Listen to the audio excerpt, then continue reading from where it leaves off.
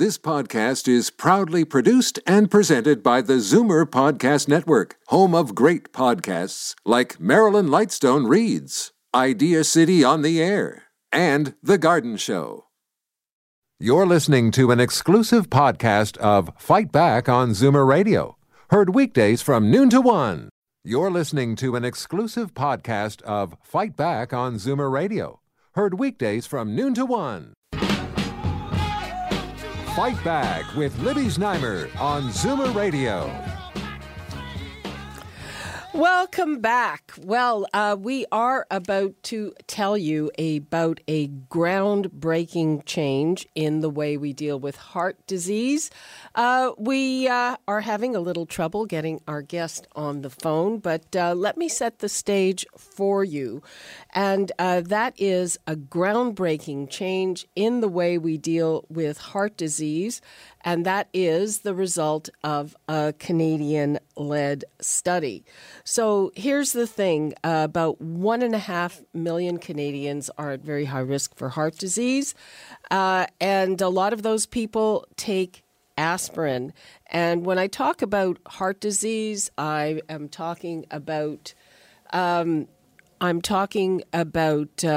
coronary artery disease. I'm talking about the risk of stroke. And a lot of these people take a small aspirin. And a Canadian-led study followed about 28,000 people, and it found that there is actually a better way to deal with this. And that better way to deal with it is adding another drug to the mix. So this is very important news. I mean, one of the things that comes up when you're talking about any of these drugs is that it can cause bleeding, and I believe that is what they figured out. We do have our guest on the phone now, so let's go to her. We have Dr. Sonia Anand. Hello. Hello. Oh, great. We've got you. Thanks for joining us. No problem. Okay, so give us a brief on your study. Sure. This was a large international clinical trial. 27,395 people who had vascular disease, meaning coronary artery disease or peripheral artery disease, were randomized to receive one of three therapies. And the standard therapy is aspirin alone. And the two experimental therapies used a new anticoagulant drug called rivaroxaban at very low doses. One was used together with aspirin, and one was used on its own without aspirin. And this whole study population was followed for about 2 years.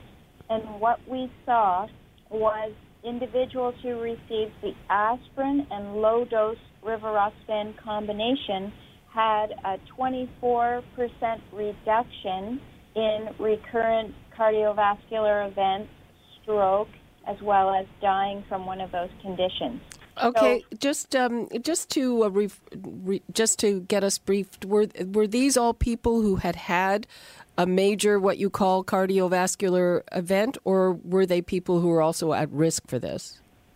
They were all people with established vascular disease, so they either had a prior heart attack or they had a lot of vascular disease in their other arteries. Okay, and a 24% decrease, what does that translate to? Sometimes it's really hard to understand what those percentages of risk mean.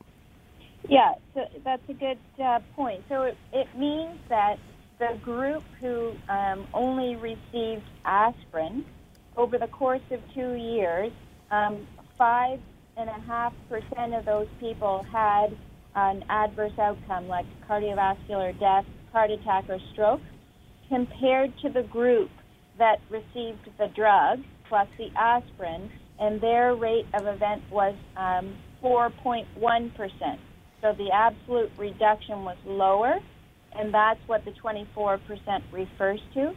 Okay, yeah. And does, when you put the numbers that way, they don't look as dramatic. Is that going to be enough to change what is considered the standard treatment?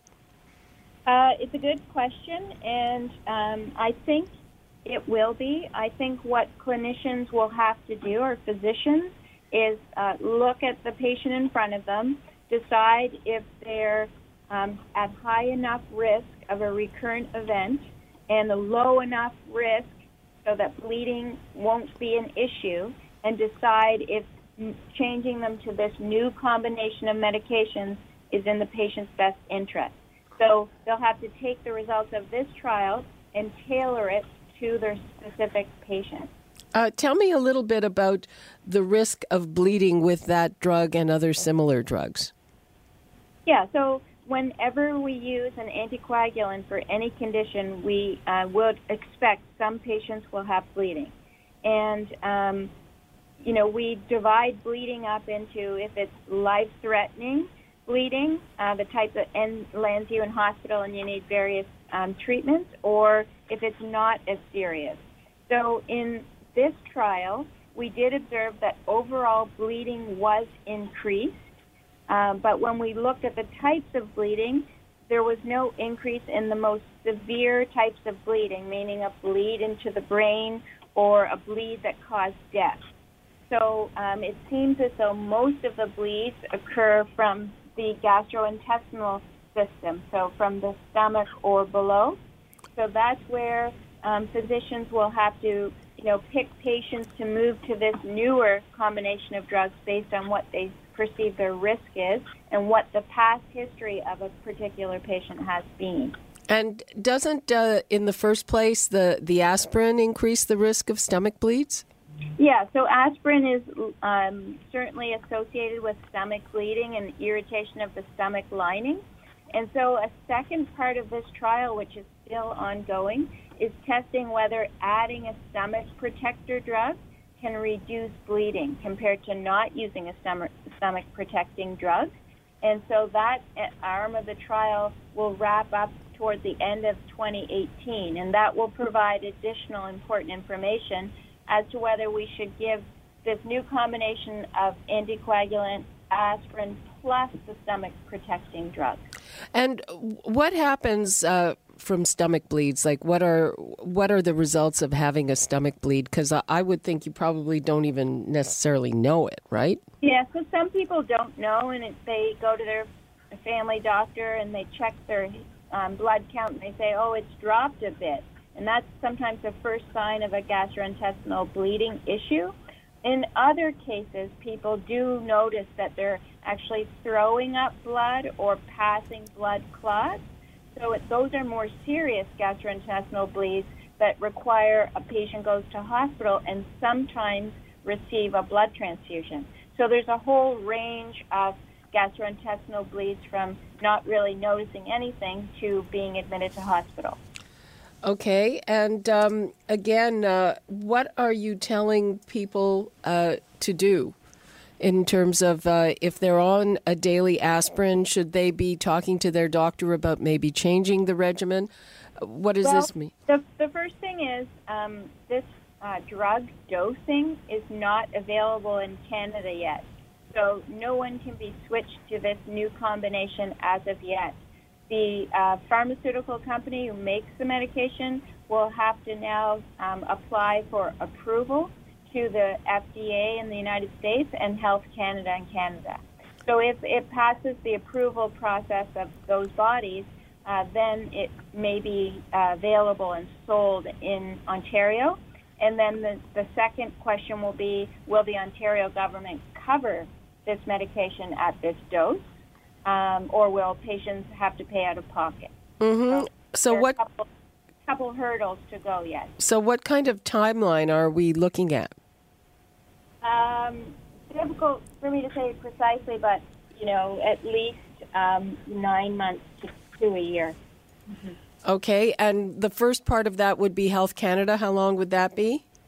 Well, typically the pharma companies make their applications to the U.S. and the European agencies first, and then Health Canada reviews those approvals and makes their decision. So I think the Health Canada component will come after the FDA in the United States. Okay. Dr. Anand, thank you so much for joining us.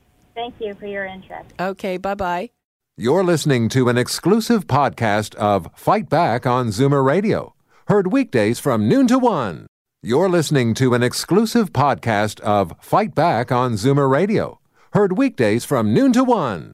You're listening to an exclusive podcast of Fight Back on Zoomer Radio, heard weekdays from noon to 1. This podcast is proudly produced and presented by the Zoomer Podcast Network, home of great podcasts like Marilyn Lightstone Reads, Idea City on the Air, and The Garden Show.